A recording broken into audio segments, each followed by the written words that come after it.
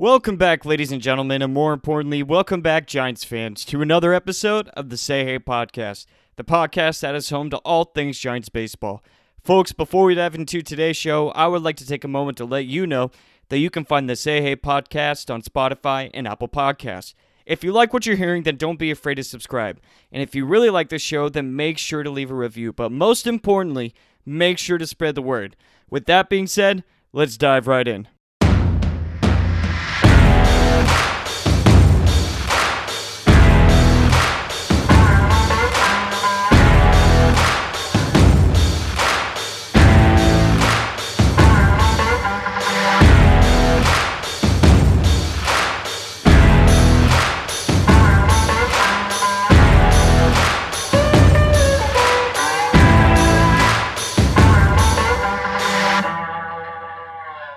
Hello everybody, what is going on? Welcome back to another episode of the Say Hey Podcast. Folks, I'm not going to waste your time today. We have nothing but good news to talk about today. But before we start, just a friendly reminder. I'm your host, James Donahue, as I am for every show, so hopefully that's not a deal breaker for you. Alright everybody, make sure you're holding on to your wigs. We got some pretty exciting news to talk about. The time has come. We have baseball back. This is not a joke. This is not a drill. We actually have baseball back. Now, I understand your confusion considering the tone of my last episode. Not only did I express my doubts in a deal coming together anytime soon, I also explained that I felt we were going to lose the entire month of April. However, I was more than happy to be proven wrong in this particular situation. The MLB Players Union and the owners and Rob Manfred finally were able to come together to meet an agreement on a new collective bargaining agreement. So we're going to go ahead and break that down, but also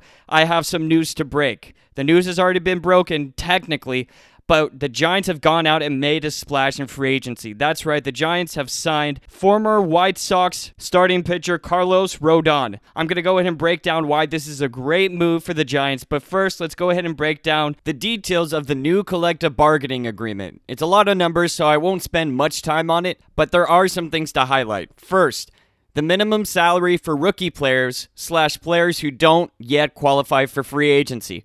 Last year, the minimum salary was $580,000, but starting next year, it's going to be bumped up to $700,000, and it will raise $20,000 each of the next 5 years, ending at $780,000 on the 5th year. I mean, I'm not a rookie in the MLB, but to me, this is great. This is one area that I feel, in my opinion, that the union did a fantastic job. They're getting younger players paid sooner rather than later. Here we go, moving on to the next topic of the bargaining agreement, and that's going to be the luxury tax threshold. Last episode, I explained that last year, the luxury tax was set to $210 million. However, starting this year, the luxury tax is going to be set to $230 million. And that is also going to be something that raises incrementally in each of the next 5 years. So this is great because now the Giants, who were already in a great financial situation heading into this offseason, have now been given even more room to spend due to the luxury tax being raised. Again, this is what the Players Union wanted, and me personally, this is also something that I wanted selfishly as a fan. I like when my team spends money. I don't like when my team makes bad financial decisions, but I have a feeling that Farhan Zaidi, that's not possible for him. So in my opinion, along with signing Carlos Rodon, which again I will dive into, I personally believe that the Giants are going to continue to spend big before the season starts. And speaking of, let's go ahead and discuss the timetable. All right? Players are reporting to spring training as we speak. Spring training officially starts on March 18th, and opening day has been moved to April 7th. And the best news is that we still somehow, some way ended up at the end of this collective bargaining agreement with 162 games. That's right, everybody. We are not going to miss any games. The games that were supposed to be played within the first 2 weeks, starting March 31st, are going to be made up throughout the rest of the season. They will be 9-inning doubleheaders. There will no longer be 7-inning doubleheaders, thank God. And on top of all this great news, the extra runner on second base in the extra innings, that rule is going to be gone. Thank God. I don't even know why that rule started in the first place. It doesn't make sense to have an imaginary runner start on second base without that guy having to do anything to get there. It's an imaginary runner, it's imaginary run, and in my opinion, I personally thought it was a terrible rule. Something else that's coming to the league starting this year is going to be the universal DH. Again, me personally, I kind of like it. We had it during the 2020 season, and I personally don't remember having a thought to myself while I was watching the games. I don't remember saying to myself, wow, I really miss watching pitchers hit. Now, I will say, as a Giants fan, and I know you all can relate to this, it was very entertaining to watch Madison Bumgarner pick up a bat and just launch balls over the wall. However, he was the outlier, okay? There's only one Madison Bumgarner, and now that he's no longer on the Giants, watching pitchers hit is not as entertaining as it used to be. Now, I will say Logan Webb did have some pretty special moments offensively over the past few seasons. However, I think I'm going to enjoy the games a little more now that I have 9 hitters throughout the lineup, not 8. And before you all cancel me and never listen to another episode again, let me just say this. I understand, all right? I understand the idea of having the pitcher bunt. I understand that is part of the game, and it's been part of the game, specifically the National League, for a very, very, very long time. So let me just say that. I affirm you, and maybe not being too excited about the game changing in that way. For me, at least, it comes down to this. I don't like handing the opposing team outs. I don't like just giving them outs. If the Giants are playing the Dodgers, or if the Giants are playing the Padres, or the Braves, or some high-octane team, I don't like handing them outs. That being said, I think we're going to enjoy having another batter be placed into the lineup. And I think we're really going to appreciate it when the games are tight, when they're close, and especially when the Giants need that one hit that'll put them ahead of whoever's playing. Now, let me just say this. A common argument when it comes to adding the universal DH is, there goes the strategy of the game. Me personally, I actually don't believe that. I think there's actually going to be more strategy that we see. I mean, when we saw Gabe Kapler versus Dave Roberts, Giants versus Dodgers, we saw nothing but strategy. It was actually very enjoyable to watch. The Giants bring a right-handed bullpen arm. The Dodgers sub out for a left-handed batter. The Dodgers bring in a left bullpen arm. The Giants sub in a right-handed batter. And it kept going back and forth. I think that's going to be something that we see more of now that we're adding another batter into the lineup. So me personally, this is something that I'm looking forward to. All right, so we talked about the universal DH. We talked about the minimum salary being raised for first-year players / players who aren't qualified for free agency yet. And we also talked about the luxury tax threshold being raised. Now, let's talk about a few things that are coming in 2023. First off, the defensive shift. I don't know if it's going to be completely gone, but it's going to be regulated. And this is absolutely something that I have been asking for a very long time. All right, for those of you that don't know what the shift is necessarily, let's just say Brandon Belt is in the box. He's a left-handed batter. Defenses now, what they do, they shift all of their players to the right side of the field if a left-handed batter is up, and then they will shift all their players to the left side of the field when a right-handed batter is up. So let's go back to Brandon Belt. Every time he steps in the box now, third base is always wide open because defenses shift all of their infielders to the second base side, the right field side. The goal here for defenses is to be placed in a spot they believe the guy who notoriously pulls the ball is going to hit it, thus taking away extra base hits. Now, the reason why I like this is because there was one time last year I personally felt this shift was getting out of hand.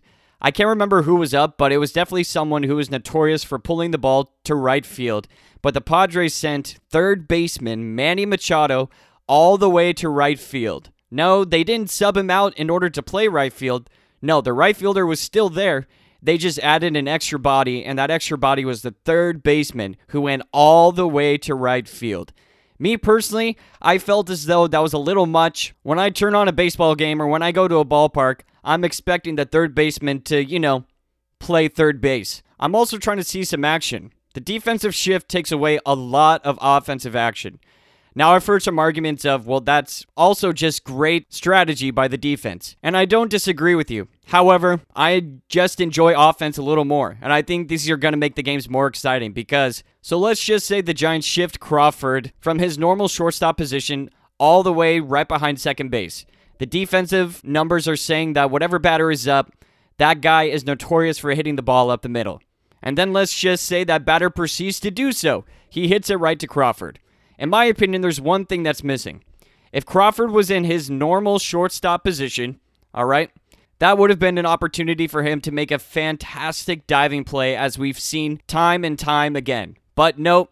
Instead, Crawford was shifted up the middle before the pitch was even thrown, and he was just standing there to make a routine play on a routine ground ball. In my opinion, that's not as exciting. So starting next year, like I said, I don't know the details of what it is yet.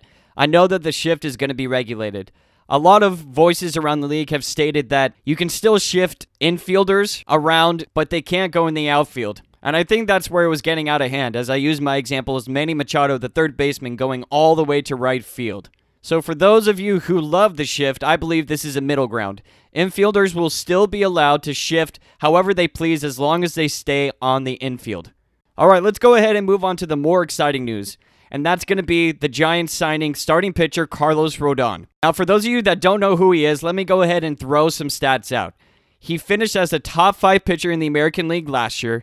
He threw a no-hitter, and he finished the year with a 2.37 ERA while striking out 185 batters in 132.2 innings pitched. This guy was absolutely fantastic last year. The Giants signed him to a 2-year deal with an AAV of $22 million.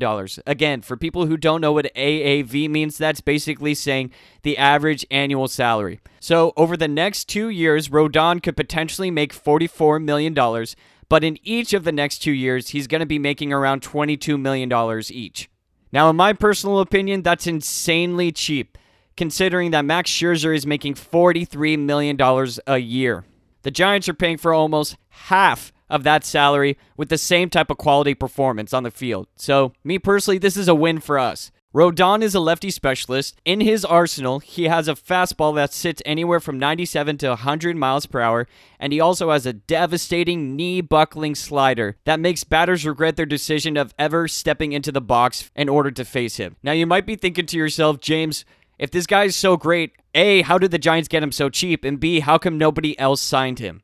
And my quick answer to your question is going to be correct, all right? It's not all sunshine and rainbows over here with this guy because he does have a little bit of injury baggage. So, the former 3rd overall pick has experienced a sprained wrist, bicep bursts, shoulder inflammation, and Tommy John surgery. He made 24 starts in 2021, but a shoulder injury shelved him for 3 weeks in August. So that's the caveat, right?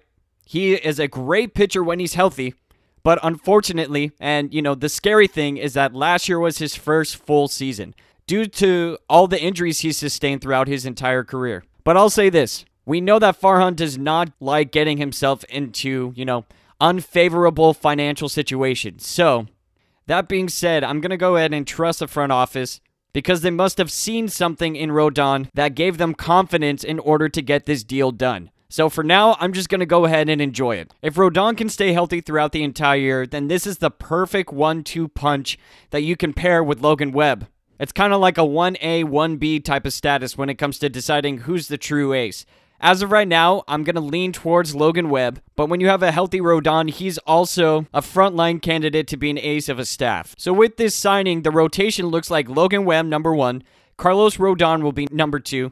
Me personally, I put Alex Wood as number 3, but I think technically Anthony DeSclafani is listed as number 3, with Wood following behind him. And then you have Alex Cobb as the 5th starter, with Tyler Beede looking to make a name for himself and a mainstay in this rotation. And as I've stated before, I believe the Giants are going to continue to spend, because with the luxury tax being raised, the Giants are now almost $100 million underneath the luxury tax, which means they can go out and pretty much get whoever they want. I personally would love for them to go out and get Chris Bryant, Seiya Suzuki, or Kyle Schwarber, and I also wouldn't mind them going out and signing a reliable relief arm like Colin McHugh or Heath Hembree. But for now, let's go ahead and enjoy what's happened. Baseball is back. The Giants have made a splash in free agency. This is fantastic news. We are getting a full 162-game season. Life doesn't get much better than this, everyone. And with that being said, that is going to be all for today's show. Thank you so much for tuning in, everyone. Again, your love and support is truly overwhelming. You can find the Say Hey podcast on Spotify and Apple Podcasts. You can also leave a rating and a review if you feel so inclined. And of course, everybody, like always, continue to stay safe in this crazy world, continue to be smart, but most importantly, go Giants.